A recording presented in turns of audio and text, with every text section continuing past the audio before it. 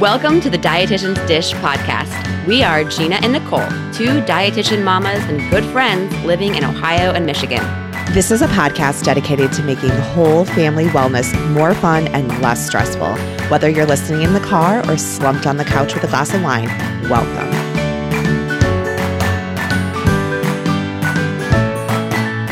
Hi, everyone. Thanks for joining us. I'm Nicole. And I'm Gina.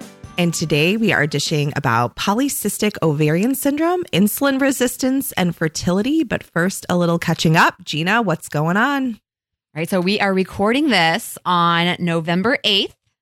So obviously we can't not talk about the election. Yesterday, the 7th, we found out the new president is going to be Joe Biden, which, you know, we don't talk about politics a whole lot on this podcast, but I think we can both safely say that we are extremely excited. Mm-hmm. I wore all blue yesterday to celebrate the fact that we won.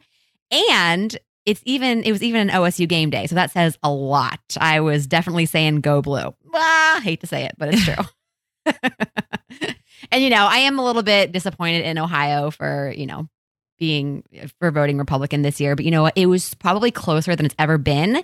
And I will point out that I live in Columbus, where it was very, very, very dark blue, as it was in all of the big cities in in Ohio. So yeah. Cincinnati, Cleveland, Columbus. It was really just the rural areas that were red. And, you know, I'm not saying anything bad about anyone who voted for Trump. That I've got family members and friends who voted for Trump, and they are still my friends and family. I was not a Trump fan, and that's just my preference. So, yes.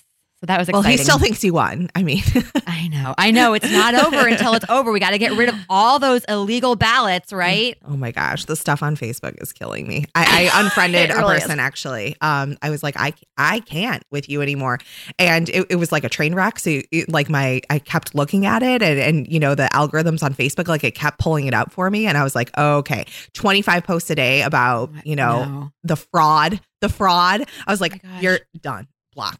See, that's what's wrong with Facebook. How is that algorithm calculating that has to come up for on your Facebook page 25 different times? I know that was an exaggeration, but still, isn't that what Facebook said they were going to get rid of? You know, lies. I don't know. Have you watched The Social Dilemma? No, I have not. But someone did tell me to watch that. I mean, it's good. It's nothing surprising, though. I mean, if you spend any time on the internet, I mean, especially if you have an Alexa in your house, you know you're being stalked and they're using all of your data. Anyway, it doesn't matter. Keep going, Gina. Okay, so anyway, enough of that. An update on the green tea study I'm in. I will say I feel very much like I'm on a restrictive diet, which I hate. There's foods that I can't eat because the green tea has certain antioxidants and polyphenols that they want to make sure I'm not getting anywhere else in my diet. So I can't have red wine, that's a big one, or chocolate. I will say the red wine has not been difficult for me, believe it or not. I've just been, having a beer or my tequila drink, whatever. I don't need red wine. I don't need alcohol either, but, I still drink it. Chocolate has been so hard for me. I feel like I'm depriving myself and then I'm going to binge when this is all over. I will say I have snuck a few pieces of chocolate. I can't live without it. But they gave us a sheet to actually record any of the off-limit foods that we still ate. So I've just been being brutally honest and telling them what I've eaten, in the name of science, good science. And I gave a national presentation for FARE, which is the Food Allergy Research and Education. It went really well. Obviously it was on Zoom. I think there were over 200 listeners, which I'm really excited about. Yeah, and it went really well. If you are interested, they do have that recorded on the FARE website. So if you just type in FARE College Summit, you'll see me speaking. I think you might have to pay for it after a certain amount of time. It might be free through like Thanksgiving or something. But if you're interested, you can go there and see that. Bachelorette, we have to talk about it real quick. What did you think about the last episode of Bachelorette? Have you watched it yet, Nicole? I haven't finished it, but Are we doing spoilers or? I mean, I think at this point, most people know what happened. Well, it looks like the season ends and she just chooses him. Yeah, exactly. Yes. Okay. So the season ends. I guess if you haven't seen it yet, Chris Harrison, you just blew up the Bachelorette. And she's like, I did. I was like, oh God. And then they make him propose, which I was not expecting that. I honestly just thought that they would just be like, okay, see ya, Claire, we're bringing in a new bachelorette. But no, they decided they had to wrap up the season with a proposal because, it's the bachelorette. So he did propose. He did. Come on, Dale. I mean, here's the thing though. Do you not agree that he shouldn't have proposed? Well, I just remember a clip from, I believe it was, where he was just kind of like alluded to the fact that she was just more advanced in her feelings than he was, perhaps. And so that just feels made for TV. Here's the thing, though. I feel like if he hadn't proposed, but they stayed together as a couple, she would hold that against him forever. And I mean, hello, what better way to get a free, like, thousands and thousands of dollar ring? I mean, if he hadn't proposed, she wouldn't get that rock. And I know she might be a little bit disappointed. And that's a sad thing to admit, but it's probably true. I'm not saying that's why he proposed, but I'm sure that weighed on him a little bit. Do you like Claire, like as a bachelorette? Well, I can't even answer that question because we saw her for what, like 3 episodes? Yeah. I don't know. She could have grown on me, but she is. She's beautiful. Mark's like, she's okay. I was like, what? She is 39. Like, she's gorgeous. Yeah. She's, I mean, all the bachelorettes are beautiful. That's why they pick them. True. But yeah. All right. Enough of that. What's new with you, Nicole? I mean, the election. What did you text me about Michigan? If Michigan goes blue, you're never going to say anything bad about Michigan or I did say that along that vein. And Nick hates me right now because I've been saying that for like you're a like, week go now. Michigan, go blue. But the truth is, we beat you guys. We were talking about this today, actually, Nick and I. It's to the point now where we have won in football against you guys and even basketball for so long. I almost feel bad. I'm just going to stop rubbing it in. It's just sad, really. It's a little unsatisfying because we played Minnesota, who was, Minnesota 0-2, 0-2 versus 0-2 yesterday. We got, it was terrible. And it was so embarrassing. We're on our like 4th string quarterback though, because of COVID. Oh, is that right? I didn't know that. Yeah. I mean, anyway, it doesn't, COVID is blowing up the world.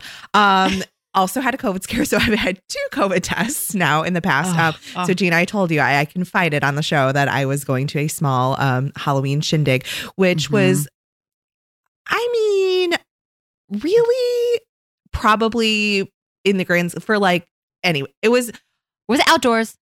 Some of it was, but it was this giant like garage with very, very high ceiling, like crazy high. It was more like a pole barn. And there was like 15 people in there and it was different groups. So they were all completely spread out.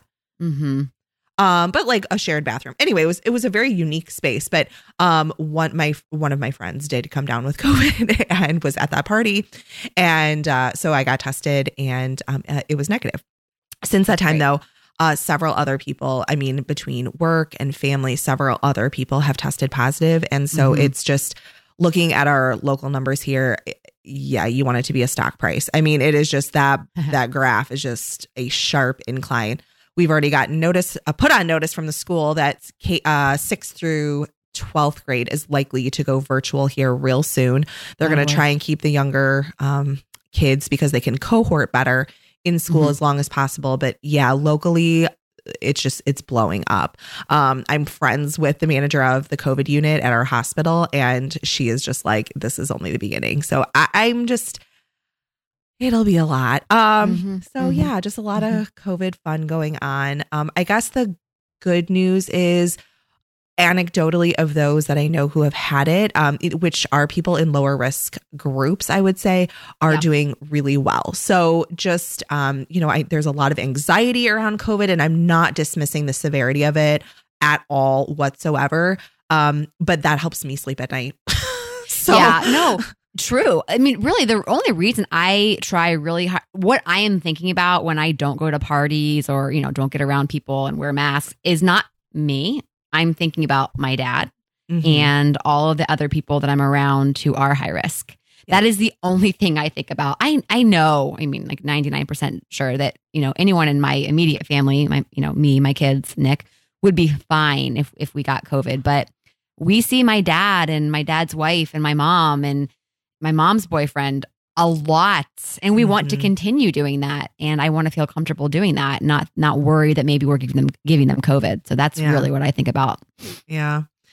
It's been easier to be away from others because I think it's the same in Columbus, but it's been a stunning week of weather. I mean, just absolutely gorgeous. Yeah. And we had our little family Christmas mini photo shoot yesterday.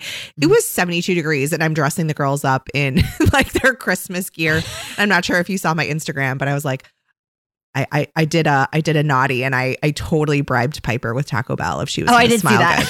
And I was like, ooh, I'm not supposed to bribe her with food, but she was being a little hellion. I was like, okay, girlfriend, pull it together. So it didn't really work as expected, but yeah, hopefully we got one good shot. So I'm sure it'll be great. Oh my goodness. All right. Well, before jumping into today's interview, quick favor to ask. If you are loving the show, please write us a review. Reviews on iTunes are everything to us, and they really help us reach more people with the show. So we'd appreciate it so much if you would take a moment and write us a sweet review. All right, Gina.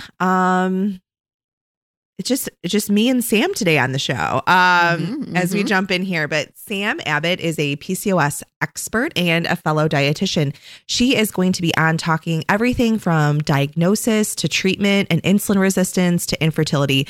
So please join us welcoming Sam to the show for this informative, in-depth conversation that definitely has a foundation in health at every size and a weight-neutral approach to care.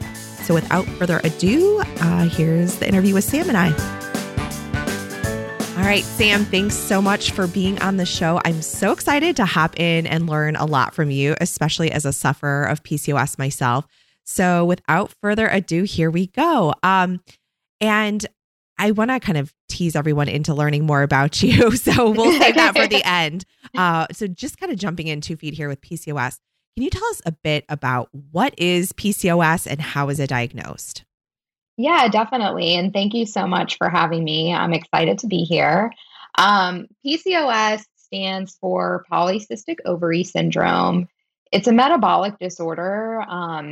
It truly affects basically the entire body, but it especially affects the endocrine system, which, that's related to our hormones, and then the reproductive system. One of the biggest ways someone realizes that they have PCOS is typically through a missing period or a regular period, which that's a big piece of PCOS. PCOS affects at least 10% of women. We're thinking even up to 15% of women. I mentioned the lack of period or a regular period, but some other symptoms include things like acne, hirsutism, which is excessive hair growth, like on the face or the chest. Sometimes people may experience male pattern balding at the top of their head. And then also unexplained weight gain can be a piece of PCOS as well. PCOS is pretty significant because it's the leading cause of anovulatory infertility.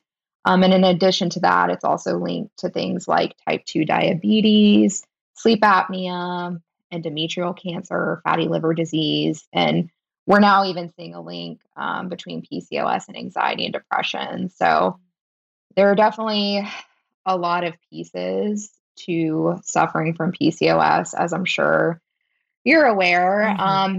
In terms of a diagnosis, it's a little complicated because diagnosing PCOS is really a process of exclusion. So basically, we're exploring all other reasons why someone may be experiencing symptoms, especially the missing or irregular period. And then if other things have been excluded, that's kind of how we come up with a PCOS diagnosis. So there are 3 diagnostic criteria. Somebody has to meet 2 of them. And this criteria is called the Rotterdam criteria. So one piece of criteria is the irregular or missing periods. The second piece would be elevated androgen levels. Androgens are male sex hormones, which women have male sex hormones. Like that's completely normal. But in PCOS, there are excessive amounts. And that can be diagnosed either using labs or just by going by signs and symptoms, because sometimes androgen labs are a little unreliable. And then the third piece of criteria would be polycystic ovaries on an ultrasound.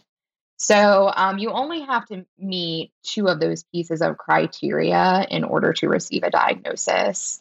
Part of the reason that it's a diagnosis of exclusion is because there are other reasons that somebody could have a missing period, especially with hormonal disorders. Hypothalamic amenorrhea and thyroid conditions can also affect periods as well.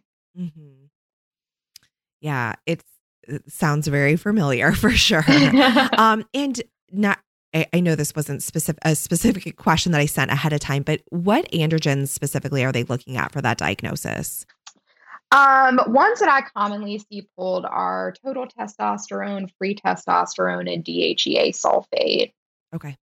Yeah, I think that's super helpful. Okay. Excellent.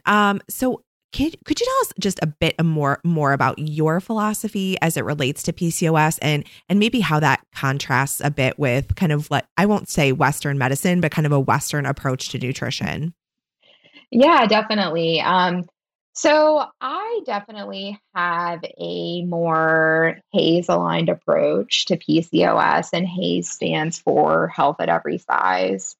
And basically, within that philosophy, I just really believe that everyone is deserving of respectful healthcare, independent of their body size or weight. We know that weight is not a behavior, it's an outcome. And because weight gain is typically one of the symptoms of PCOS, I find that primarily all treatment for PCOS is really focused on weight. And in that process, a lot of the behaviors that could actually improve hormone balance are kind of missed, if that makes sense. So yeah, I really just focus on treating each person with PCOS as an individual, looking at your individual symptoms, your individual labs, and what are some nutrition and lifestyle changes that we can recommend that can get you feeling better and ovulating regularly again. I love it. Yeah. And that closely aligns with everything that my co-host Gina and I talk about all the time on the show. So I love it. Awesome. So ton to know about PCOS, of course.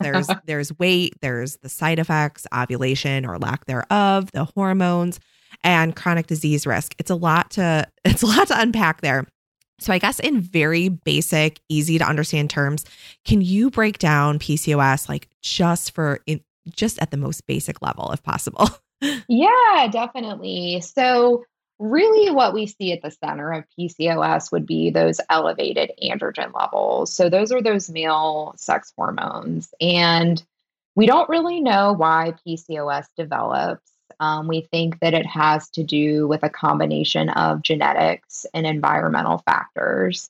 But basically, these elevated androgen levels can cause a lot of problems. They can really, in a simple term, just really mess up the way our body is meant to ovulate.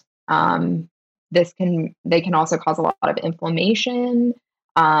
There's a component of insulin resistance to PCOS. So having elevated insulin levels can be inflammatory. Having inflammation can cause insulin resistance. So it's kind of like a never-ending cycle. So basically, all of this chronic inflammation and elevated androgen levels really wreaks havoc on the body. Most people who have PCOS have chronic low-grade inflammation, which is not healthy for us long term. It can definitely lead to chronic health conditions as well as having that insulin resistance as well. So that's where we really see the link between PCOS and the development of type 2 diabetes and heart disease. A lot of times, my clients with PCOS will have elevated cholesterol levels and not really understand why.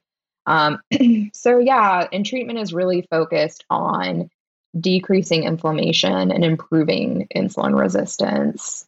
I love it. and I think you touched on this perhaps a bit with maybe a genetic link, but I think that's probably a newer something that's come about. And when I think of PCOS, and as a sufferer, I should be more well versed in it. And I think a lot of it came from confusion around it. And I think a lot of it comes to like the whole chicken egg debate. Which came first? Was it the polycystic ovarian syndrome, or was it this insulin resistance, or was it weight that caused it? Like, how are all of those kind of linked together? And is there a known which comes first?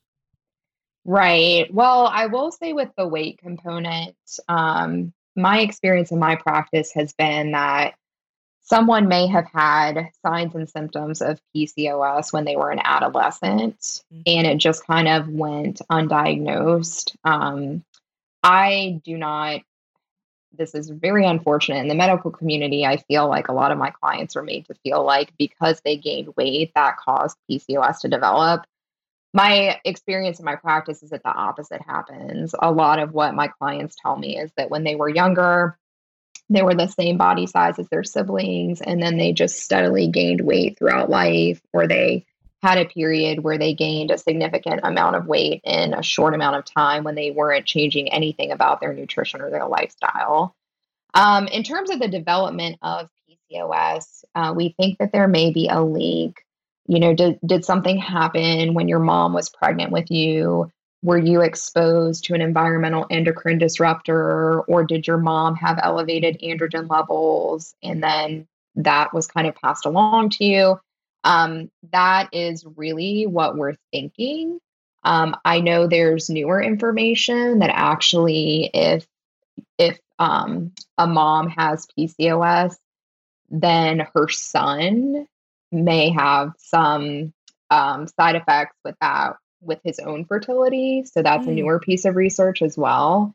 So yeah, there's definitely a lot of information to uncover there. Unfortunately, right now, PCOS is still misclassified with the NIH. It's only classified as a reproductive disorder when we know that it is really more of a metabolic disorder that affects reproduction. So if it were classified correctly, PCOS would be getting so much more funding for research, and I think we would have a lot more information about these types of things. So if you're somebody listening and you're passionate about this, you can definitely get involved in PCOS advocacy, because that change in classification actually has to come from Congress. Interesting. Yeah. So much of what you just said, I'm like nodding along as, when I first started menstruating, I would go 9 months without a period. And then maybe I might get one, and then every other. It was just so sporadic. And, that's when you're in your teenage years, that's a lot of fun to like be prepared at all times. And perhaps go the better part of a year without a period. And then I remember after I got married, which I got married quite young, I was 23, I had a period of rapid weight gain. And I just remember the shame. I had just become a dietitian and had gained all, it was just, and this is really, years before HAES and all of that. I mean, it was in its infancy, but it was not a well-known anything at that stage. And I just remember feeling just so burdened by that, and add to it the fact that I was looking to start a family at some point in the near future and not having regular periods. It was just this overwhelming, what can I do? And I'll talk about metformin here in a minute, but so much of what you just said, I resonates with me, certainly. Yeah. And I can only imagine. I mean, we could have a whole podcast episode about our profession. I think it's really, really problematic that, our profession is mostly thin white females, and it's not really representative of the average population. And in general, bodies come in all shapes and sizes and weights. And kind of what is represented as like the ideal body type is really not representative of the average body type, or even what somebody needs. You can't tell somebody's health status based off of their weight or body size anyway. But I have heard so many people say that they were either intimidated to become a dietitian, or they had a traumatic experience becoming a dietitian because of their weight. So I think it's really problematic in our profession. Spot on, 100%. And yeah, and I don't know your personal, history with any of this, but I personally know how challenging it can be to lose weight. And so as an RD working with the PCOS population, when and how do you broach the topic of weight loss with your clients? And what's your best advice in helping them be successful, whether that is perhaps weight loss or not? Mm-hmm. Yeah, so I don't have PCOS myself. My sister does, just some background there. Mm-hmm. And I became interested in it because I had so many clients who had PCOS. In terms of your questions, how do I broach the topic of weight loss? I mean, to be completely honest, I don't unless somebody brings it up. Okay. I think that we really, when we're treating a population that has a symptom of weight gain, number one, we need to understand what types of experiences they have just walking through life. Being afraid to go to the doctor because their focus is going to be on weight, or spending time with friends and family who may inquire about weight or weight gain.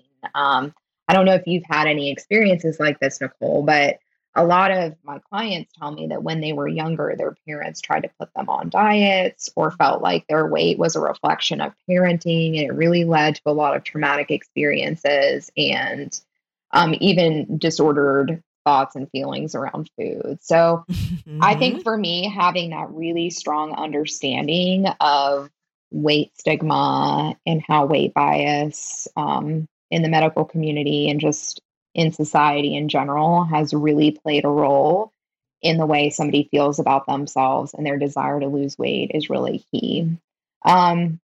I think another thing to remember when it comes to the topic of weight loss is we literally have zero research that supports any type of intervention to promote weight loss long term. So, in any study that we have where somebody or a group of people has lost weight, that weight is typically regained within 2 to 5 years. And we know that process of weight cycling is actually damaging to hormones and can make insulin resistance worse. So, when I am working with a client who strongly desires to lose weight, it's not my job to tell them that desire is wrong. I think that that's completely understandable given our healthcare system and the society that we live in. But my focus is to help them feel their best now in their current body, like in that moment, and in that present time. So, if somebody is struggling with fatigue, or they're thinking about wanting to get pregnant, but they're not having a regular cycle, or they're having sleep issues or things like that, that's really what I'm focused on, is helping them treat those individual symptoms with behaviors, and really just encouraging somebody to view weight as more of an outcome that may or may not be within their control. Yeah, I love that. It's another little just snap in time of my past, but I was nearly 200 pounds by the time I was 13. So I'm 5'2", 5'3" for the record. I probably wasn't even that tall at the time. But yeah, my mom was taking me to counseling, and so much of that, while the details are blurry, the lasting, how that made me feel was, it really led to some disordered eating. I can't, qualify really that I had an eating disorder, but it was very, very disordered, rapid weight loss that was unattainable. I reached a quote unquote healthy body weight for about a quick minute of my life and quickly spiraled right back to where I was. And I guess proudly I can say I've stayed there, but it's with a lot of effort. And, I guess it's really, I look at myself as a dietitian, as somebody who loves exercise. Those are things that I have those tools in my tool belt. And I feel fortunate that those are parts of my life that I enjoy and truly like feed my soul. But, for people who aren't in those same shoes as me, how difficult it can be to prevent further weight gain and all, not to make it all about weight. But as you said, the society we live in, it can just be so challenging to keep that, to not focus on weight really. Mm-hmm. Well, and I do think that the focus on weight is actually a really big distraction from actually treating those root underlying causes of PCOS. Mm-hmm. Just because I do find with my clients that helping them bring their periods back or improve acne, improve hirsutism, even improving cholesterol levels or blood sugar levels. I find that that really happens kind of independent of weight loss. I mean, I have many clients who get their periods back and they really either don't lose that much weight or don't experience any weight loss when we're working together, and they're shocked when they see their symptoms improving. And I think it's really misleading and almost poor medical advice to kind of lead the treatment for PCOS with the recommendation to lose weight or telling somebody that weight loss has to occur in order for them to be healthier. We have so much research that just shows that health is tied to behaviors more so than weight. Yeah. My periods are more consistent now than living a life of, I would say, food freedom and intuitive eating than they were, yes, in the throes of my dieting many years ago at a weight lower than it is today. So that I would say my experience closely aligns with what you just said as weight an independent factor of health, if you will. Love that. Yeah. Yeah. And that's not surprising to me, what you just shared. I mean, that's a lot of my clients' experiences. And truthfully, many of my clients come to me actually under eating, or they feel so stressed around food and they have a lot of disordered eating habits. Binge eating is more common in somebody that has PCOS. And I think that has to do with the restriction piece of things. If you're always told that you need to be losing weight, that's going to give you anxiety around food. You're probably going to try to eat less or skip meals, and that frequently ends in binge eating. I'm so grateful people like you exist out there, because once women are diagnosed with PCOS, the amount of variable medical information is overwhelming. Everything from metformin and calorie restriction to keto. What would you say is your best advice for women, and should they consider metformin therapy? Yeah, I think that's a really great question. So metformin is typically recommended for PCOS to treat the insulin resistance piece of things. So when you have elevated insulin levels, that actually causes your ovaries to produce more testosterone, which then interferes with ovulation and can cause some of the pesky symptoms of PCOS. So that's why metformin is recommended for PCOS. I should also mention that insulin resistance is evaluated by looking at actual insulin levels and how your insulin levels react when you consume carbohydrates. So if you're somebody that's gotten your A1C tested or your glucose tested and they were normal, that doesn't rule out insulin resistance. That just ruled out hyperglycemia. So if you're confused about whether or not you have insulin resistance, that would be step number one. I've actually had clients who were recommended metformin and they didn't have any insulin resistance going on at all. I often see this in clients who have no symptoms of weight gain. Elevated insulin levels do cause our bodies to gain weight, which is where that part of that weight gain comes from. But in terms of my best piece of advice, I would say number one, it's important to remember that PCOS is really individualized. Nutrition and exercise and lifestyle habits are individualized to you and what you enjoy, your social life, your mental health, your emotional health. That all plays a role in your path to treating this hormonal disorder. Metformin is a medication option. There are pros and cons to metformin. Some supplement options in place of metformin or in addition to metformin could be inositol or NAC and acetylcysteine or even berberine. So there are some supplement options if somebody does not want to take metformin. In my professional opinion and my experience working with clients is it's helpful to take something to treat that insulin resistance to just help you build a foundation to get you feeling better. A lot of times when you have chronic insulin resistance going on, your cells are starving. You may always feel hungry or always craving carbohydrates, or you just feel exhausted.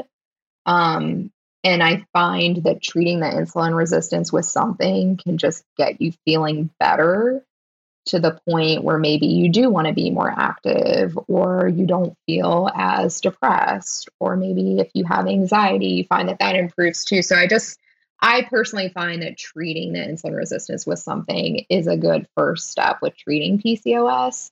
Some other basic recommendations would be making sure you're not under eating, or making sure you're eating regularly throughout the day.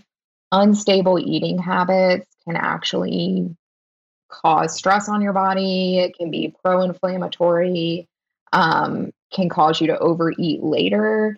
So eating regularly is important. Another thing too, especially if somebody has insulin resistance, is just making sure that you're eating protein and fat with most meals and snacks, and increasing your fiber can help too.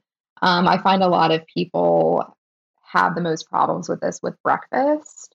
Having protein and fat with your breakfast can give you more sustainable energy throughout the day and just help you feel better throughout the morning. And then also these lifestyle factors too. I mean, stress plays a big role in hormones. Sleep and having good sleep hygiene and getting enough sleep is important as well. And then movement. What type of movement makes you feel good, gives you better energy, helps you sleep better? It's a huge misconception that you need to be doing these intense exercises in order to improve PCOS. Actually, most of the time, the opposite happens. Really intense exercise can be pro-inflammatory. So if you're somebody who's into more intense things and you notice yourself feeling tired or exhausted after a workout, that could be a red flag that maybe toning it down and doing something like walking or yoga or strength training may be better for you and your hormones. So those are some basic recommendations that kind of apply across the board. No, that's great. I love all of that. And I love your comment about breakfast. It's so true. It's poor breakfast. We just don't do a good job with breakfast. I know. And I hate that intermittent fasting is becoming such a popular recommendation for PCOS because of the research about intermittent fasting and insulin resistance in general. But I just feel like it adds to the confusion and kind of makes all of the PCOS issues worse in the long run. Absolutely. Yeah. That's a great ad. Yeah. Intermittent fasting continues to kind of be all the rage. Mm-hmm. Sam, I think you answered this question in an earlier response, but it sounds as though weight loss advice for PCOS sufferers is somewhat dated, advice. Is there, just for clarity, is there benefit or improved outcomes with weight reduction for those who are overweight or obese, or not so much? Yeah, I think this is an interesting question. Truthfully, the words overweight and obese, I typically don't even use them because me either. It's hard. When we're saying overweight, it's like over what weight, and is that based off of BMI? And we know that BMI is really not based off of any type of science that supports health. So that's a complex conversation in and of itself. I think that to answer your question, is there validity to improved outcomes? I think we really need to ask ourselves, is that a moot point if we know that focusing on weight typically doesn't help people long term? Mm-hmm. And I think that's really, really the foundation that, I like to stick with clients. If you lose weight and you do experience some improvement in symptoms, but that's short-lived, and in the end, you're going to gain back all of that weight and then some and be worse off than you were before, then that's really just not a road that I want to take my clients down. Mm-hmm. Mm-hmm. Yeah, absolutely. I love it. So sad truth is that many women with PCOS looking to start a family often struggle with infertility. Can you speak to some of the truths surrounding PCOS and infertility and perhaps offer some guidance to women who may be on this journey of PCOS with infertility? Yeah. And if you're somebody who has been down this path, my heart really goes out to you because I've never experienced infertility or tried to get pregnant, but it can be a very isolating and difficult journey. So my heart definitely goes out to you. PCOS is associated with difficulty getting pregnant, an increased risk of miscarriage, and then egg quality can also be affected. Something that I think is a good first step if you're somebody in the midst of this is number one, are you actually ovulating every month? Something that happens a lot with PCOS, and half of the people who have PCOS don't even know that they have it because typically when you're younger or in adolescence or as a teenager, if you start having symptoms like irregular periods or a lot of period issues or even acne or things like that, typically birth control is recommended. So what I see is somebody's been on birth control for a long time and then they go off of birth control when they're thinking of trying to get pregnant. And that can put a lot of pressure on you if you were having issues ovulating and then you started taking birth control, which kind of shuts down your natural ovulatory system, then you're kind of starting at ground zero when you're trying to get pregnant. So I think step number one is seeing if your body can ovulate on its own and working on improving insulin resistance and decreasing inflammation to see if that would help. So yeah, that would really be the first big step. There are many supplements that can help with egg quality and help improve your chances of ovulating as well. But that's pretty individualized though. Mm-hmm. Mm-hmm. Yeah. So interesting. I did have an intrauterine insemination with my first after 13 months of trying to get pregnant. Was successful on our first IUI attempt, and my second child was Clomid. But I feel very fortunate when we started on that journey, pregnant women and children stalked me. You know, it was a very emotional and, as you said, isolating time in my life. Probably a low, I guess you could say, in my 35 years on Earth. And so fortunate for my outcome, 2 beautiful, happy kids. But like you said, my heart goes out to the women who and families who don't have that same ending and a pivot maybe on what that looks like and how they handle it. It's a lot. And I'm so grateful for people like you, and you've shared so much with us, and I've learned, I'm sure our listeners have learned so much on this important and very misunderstood topic. For those looking to connect with you further, could you tell us everything you'd like us to know about you, about your practice, and really where we can find you after the show? And we'll link everything in your show notes, and also the services that you offer. Tell us everything. Yeah, definitely. Well, I have a nutrition coaching private practice. I'm based out of Charlotte, North Carolina, but everything that I do is virtual, especially now with everything going on with COVID. So you can find me. The best place to find me is on Instagram. My handle is PCOS.nutritionist.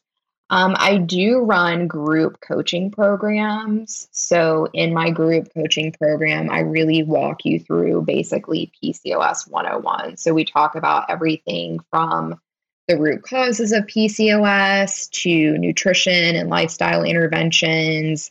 I go over supplements as well, how to advocate for yourself with healthcare providers, really giving you all of that information that I find most people don't receive when they get a PCOS diagnosis.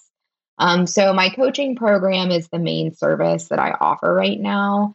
And yeah, Instagram is the best way to reach me. And your website, right? Oh, my website is ggnutritionco.com. My business right now is G&G Nutrition Company. I may do like a PCOS specific rebrand in the future. Okay. We'll link all those in the show notes. Whatever you give me, we'll link there. Okay. But I know our listeners would love your Instagram. I am just obsessed. You put out great content and it's just so accessible. I love it. Oh, awesome. Thank you so much. And on my Instagram, you can DM me and you can also email me from Instagram as well. Sam, thanks so much for coming on the show. Thanks for all your work for women, for families even. It's just so appreciative. We're so appreciative of your time and your work and for coming on the show. Oh, thank you so much for having me. I had such a good time. Thanks so much. Take care. All right. And just one additional note on Sam's resources that are on the show notes. She sent over a snack. What did she call it? A PCOS snacking guide. So be sure to check out the show notes for that edition as well. All right, Gina, Mom Win, favorite new product or recipe? Well, I'm currently drinking the I think it's KT kombucha. I think that's what the brand is. I don't even know what it is. But anyway, I got it from Trader Joe's. It wasn't a Trader Joe's brand. I'm pretty sure it's KT. That's the well-known one, right? That makes the Synergy and all that. Anyway, it's a fall flavored one with cinnamon and cardamom. It is so good. Oh my gosh. I'm just sipping on this. It tastes like a gourmet cocktail that I would get like in New York City. I don't know, but it is delicious. But that's not my Mom Win or my favorite new product. I just wanted a side note. So my Mom Win / favorite new recipe, actually, this is from Amanda of Nutritionist Reviews. I actually just made this yesterday and added this to the show notes because it was such a hit with my family. They're banana bread protein bars. And when I first saw the recipe, I thought they were going to be, I almost was envisioning like a hard, crunchy granola bar. I don't know why, but they're really more of a soft, chewy type protein bar with bananas, whole wheat flour, some whey protein powder, which you don't even need to add, truthfully, chocolate chips, applesauce, and honey was really the only added sugar, I guess, other than the chocolate chips. Oh, they're so good. My kids just wanted to keep eating them. And I had to kind of put a limit on how much they ate because it was right before dinner. But then after dinner, they wanted it as a post-dinner snack as well. So they were very, very fond of these, as was I. And Nick was as well. He liked them too. So we'll put that recipe in the show notes. What about you? Oh, I'm just looking up the recipe. Collagen peptides. Interesting. Yeah. I don't know why they don't have to be collagen peptides. I mean, that's what the recipe called for. You could use any protein powder or, like I said, I think I've made these before in the past. I don't think I added protein to them last time. They don't have to be protein bars. They can just be banana bread bars. And it's okay if you don't know. I know you take collagen though. Which brand do you prefer? Oh gosh, I don't know what the brand is. I get it on Amazon and it's one of the cheaper ones and it's in a black container that has neon blue writing. Okay, that's helpful. I think it's like Prime recommended or something. Okay. All right. My Mom Win is an Instant Pot recipe. It was a taco mac. It was very, very basic. And we really enjoyed it. That type of thing with noodles, beans, corn, meat. And that was a can of tomatoes and some taco seasoning. That was literally it. But it's all about the toppings. Like I liked adding some sliced tomatoes and avocado, and we added salsa on top. And some cheese. It was just really fun. So we almost made it like a taco mac bar for the kids, and they got to add their little goodies to the top. So that was a big win. Yum. And it took like 20 minutes and 4 ingredients. It was so nice. Okay, cool. So read a review. Soggy the Stuff. Great listen for moms and nutrition gurus. Nicole and Gina are so fun and informative. I always learn something and I always laugh. Highly recommend the show. So thanks, Soggy. I like to hear that she laughs or he. That's great. All right. So coming up on November 22nd, we will be taking a break from wellness to dish about our wedding days. Until then, keep in touch with us on social media at Dietitians Dish Podcast on both Facebook and Instagram, and check out all of our episodes and show notes on our website, dietitiansdishpodcast.com. Also, please tell your friends about us. They can find us on numerous outlets such as Overcast, iTunes, Stitcher, Spotify, and Pocket Cast. If you listen on iTunes, be sure to leave us a review. We promise it only takes a few seconds. All right. Until next time, everyone, be well. And Nicole, we'll talk to you soon. Take care, Gina. Bye-bye. Bye. Thank you for listening for the podcast. Bye-bye.